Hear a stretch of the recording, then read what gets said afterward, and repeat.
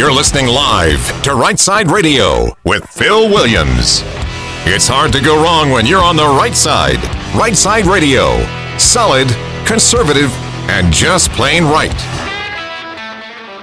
News Talk 770 AM, 92.5 FM, WVNN. Phil Williams here. Like the man said, hosting Rightside Radio, your voice across North Alabama. Solid, conservative, and just plain right. So much to cover today, so much. It's a good thing Copper's running the board, though. Good day to you, Miss Copper. Good day, Phil. It's going to be a full one, Copper. It's going to be very full. I mean, like beyond full. So we've got.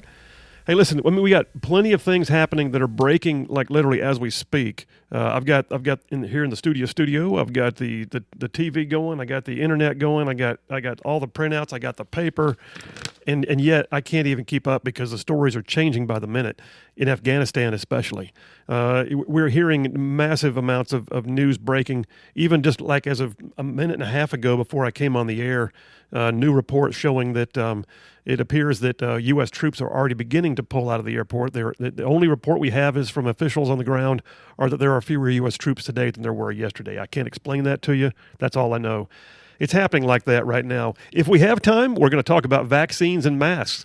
And then just, one of those human interest things. It just broke a little while ago that Charlie Watts, the longtime drummer for the Rolling Stones, is dead today at the age of 80. That is that's a moment in entertainment history right there, because there's no band that I'm aware of. There's no band that has consistently maintained its status and its togetherness, for that matter, than the Rolling Stones. And there they are. But this Afghanistan thing, I got to tell you, it's tearing me up. And you're going to want to hear this at 3 o'clock. At the top of the next hour, my friend Hamid, who was my interpreter in Afghanistan, is going to call in. And Hamid and I have been working very closely over the last few days to get the right paperwork in the right hands for people who may be able to help his family and others who worked with our team when I was there out of the country. And what it means right now for them, they are definitely trapped, and it's looking very difficult based upon the decisions that President Biden is making even this afternoon. President Biden was due to do a press conference, and if he actually gets to the podium during the show today, we'll tell you what he says.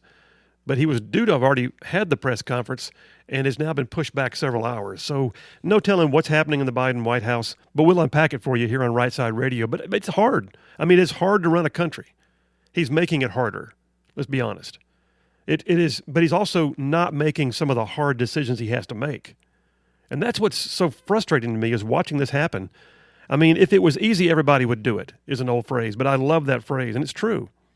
Just this morning, by the way, there was a story, an interesting interview with Hall of Fame quarterback Tom Brady. Not what I expected from a sports interview, but I love this when you find out things about successful people and how they view being successful. And Tom Brady, his advice was stop blaming everybody else. So this 7-time Super Bowl winning quarterback, he spoke in an interview, and he took issue with all those people that are out there just like throwing up their hands and blaming everybody and everything and everyone else when things don't go their way. His quote is, "Life is about always changing and adapting to different things. Today, the world wants to blame and shame and guilt and fear everything all the time." And he says, quote, "We would never teach our kids that, We would never say, this is how you're going to get through life the best. You're going to blame everyone when things don't go your way or go right." And he said, and he went on to say, or, "I'll always get it my way, but you should never get it your way. It's not like how you live a joyful life," is what he said. And I agree completely. That work ethic, it's about hard work. It's about the best stuff, the most rewarding, the things that stay with you, the things that give you what you need to make it through the hard times, the things that build your character, the things that establish your bona fides. They don't come easy. I heard something once that was attributed to Tiger Woods. He was out on a driving range, teeing off, and somebody who was there just saw him teeing off, about to go and do a few themselves, and said, "Man, wish I could drive them like that." And his response, maybe a little bit arrogant, but his response was pretty accurate. He said, "No, you don't." And the guy says, "What do you mean?" He says, "If you wanted to hit them like I did, you'd do like me and get up every morning and hit 100 balls down range before you have breakfast. And then you'd do another 100 balls before you go to lunch. And then you'd also, by the way, play 18 holes, sometimes 36 holes every afternoon, regardless of the weather." You see, that's just it. Hard work. If it was easy, everybody would do it. Navy SEALs, they have a motto, quote, "The only easy day was yesterday," meaning that ones behind you are over. Today Just plan on it being hard. I mean, if it was easy, everybody'd do it. Heard a great story about the explorer, Ernest Shackleton. In 1912, he was going to explore the Antarctic, and he was seeking volunteers for this expedition to the South Pole. So he placed an ad in the London Times. Here's what it said. Men wanted for hazardous journey, small wages, bitter cold, long months of complete darkness, constant danger, safe return doubtful, honor and recognition in the case of success. And the next morning, 5,000 men lined up to volunteer. Story after story, I remember my wife's grandfather, Charlene's grandfather, Charles Stoker, in Louisville, Kentucky. He took all of his savings to start a poultry supply company, and he filled up his station wagon, is the story that I'm told. He filled up his station wagon with chickens and turkeys to deliver to different stores. And then the car broke down in the summer heat, and all of them ruined. He had nothing left. And he called his wife. That was Charlene's grandmother. Everybody just called her Muzz. He called Muzz and he said, everything's gone. I've lost it all. We're never going to be able to get this going. And she told him, yes, you will. And she had been saving up some money herself in a coffee can. And she brought out this coffee can and she gave him the money and said, you go restock and start over. And he built a multi-million-dollar business called Stoker's that still exists in Louisville, Kentucky today. If it was easy, everyone would do it. As a young Army officer, I had the honor of attending the U.S. Army Ranger School. For several months, I waded through swamps, I climbed mountains, I went without sleep, I rarely ate, I lost 30 pounds, I had trench foot, frostbite, I was hospitalized briefly. 450 tried to get into my Ranger class. 250 made it past the first few days. Roughly 98 graduated. It was one of the worst, best experiences of my entire life. If it was easy, everyone would do it.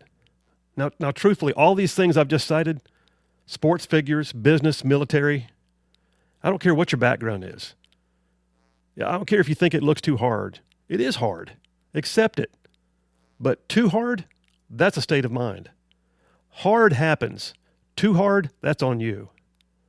If you don't like what you're seeing in the world around you right now, it's time to exercise those talents and gifts that I talked about yesterday.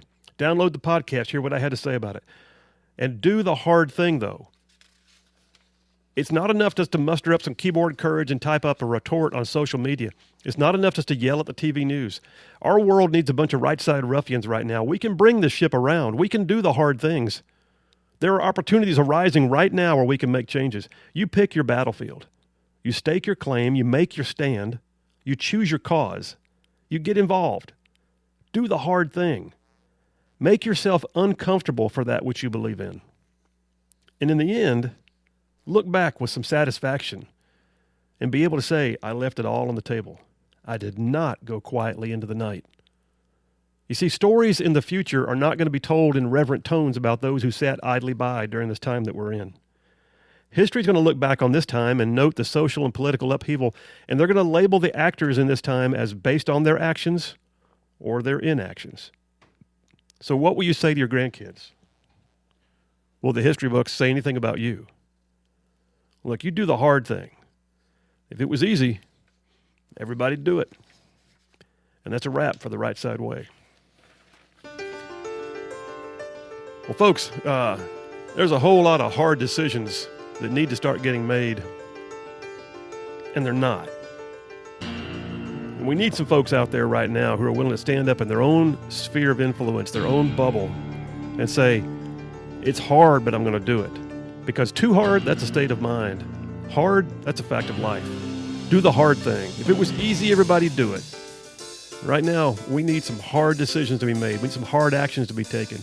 We need some hard people to go to hard places. It doesn't matter if it's right there in your neighborhood or you have to go to the far side of the world.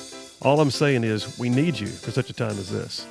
Phil Williams, Right Side Radio, News Talk 770 AM, 92.5 FM. We'll be right back.